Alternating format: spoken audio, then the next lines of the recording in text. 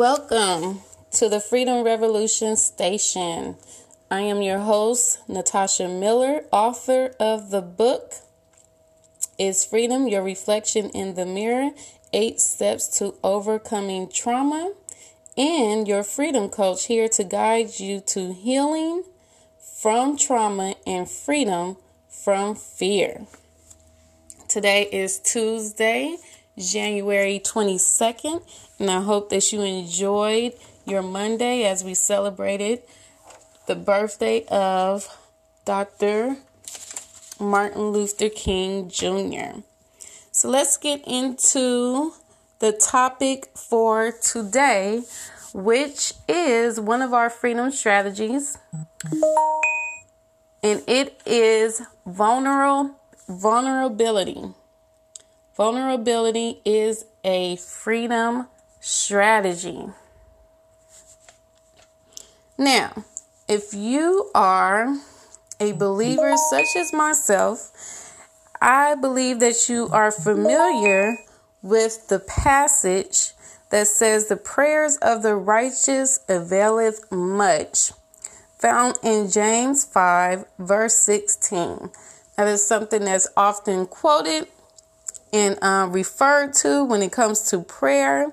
However, I believe that we forget to subscribe to the beginning of that passage, and even that describes why the prayers of the righteous avails much. And it says, confess your sins to one another and pray for one another so that you may be healed. That is the first part of that. But even so, let's go up a little bit to verse 14. Are any among you sick? They should call for the elders of the church and have them pray over them, anointing them with oil in the name of the Lord. The prayer of faith will save the sick, and the Lord will raise them up, and anyone who has committed sins will be forgiven. Therefore, confess your sins to one another and pray for one another so that you may be healed. The prayer of the righteous is powerful and effective. So first off, are any among you suffering? Are any among you sick? How can anyone know that you may be suffering or may be sick unless you verbally communicate that need? And that takes vulnerability to even confess what it is that we may be going through, what it is that we're up against, whether it's shame or guilt from a bad decision, whether it's depression or suicidal thoughts from PTSD or anything that's going on in our lives. It takes a lot of courage to be vulnerable and even disclose such an intimate part of us, of where we are and where we're struggling, to even trust and confide in someone to pray for us, believing that they're going to actually become a resource to help us come out of it. Because prayer is also action. Or they're going to connect us to a resource, or they're going to stand in agreement and believe with us that we're going to be able to move forward, that we're going to be healed, and that we're not going to be stuck in that place. So it takes a lot of courage to be vulnerable, but yet there's freedom in vulnerability. So let's look to the definition of what vulnerable means. It's capable or susceptible to being wounded or hurt. Now, that's one of the things that I believe why it's so challenging for us to be vulnerable, because it's like, okay, if I'm vulnerable and I really communicate to you my feelings, I'm actually putting myself in a position to be hurt by you, because I'm not 100% sure of how you will respond or react to my vulnerability. So that's why it's challenging, because it's like, okay, I'm putting my heart on the line. I'm putting my business on the line. What is this person going to do with it? Right? But then if we're not vulnerable and we harbor such things about what we're going through, or the different emotional responses that we're trying to navigate through, that's in response to our back being up against the wall in some way or fashion because of life, when we're holding that, we're hurting ourselves too by holding on, by harboring those things. So it's like, okay, what kind of hurt would you rather experience? The hurt of being bound by it, by harboring, keeping it to yourself, not releasing it, not letting it out, or the potential hurt, because we don't know for sure if that's true. It's the potential of being hurt if we were to share with it. But then, even with that, is that really a big major part? Is that really hurt if someone were to betray us or something like that for disclosing our truth?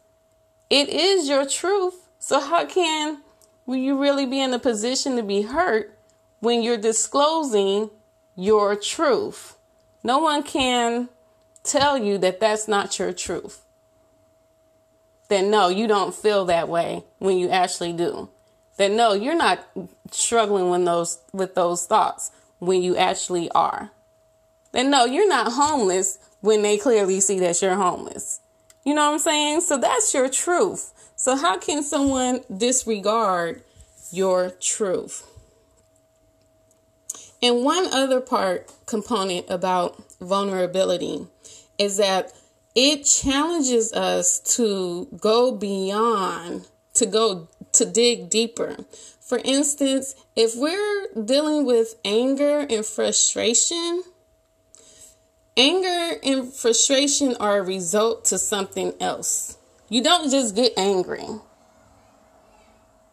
But it takes courage to be vulnerable enough to address what caused you to be angry. Were you offended? Were you violated in some type of way? Did someone just hurt your feelings? Did you feel disrespected? What is that's underneath the anger? And what I've learned is when we take the time to process our anger and look deep within, beneath the anger, to see what is the source of the anger, and we disclose that to the other person that may be involved or to someone else, that actually opens the door for a closer relationship, because you're coming from a place of vulnerability and not from a place of anger. People kind of shun a deaf ear to anger. But if we're up front and, when you said this yesterday, I felt my emotional response was this. I felt, offended. And I'm not sure if you meant that to be harmful, but I just wanted to let you know that did kind of hurt my feelings. Then the other person has a totally different response than if you were to communicate in your anger.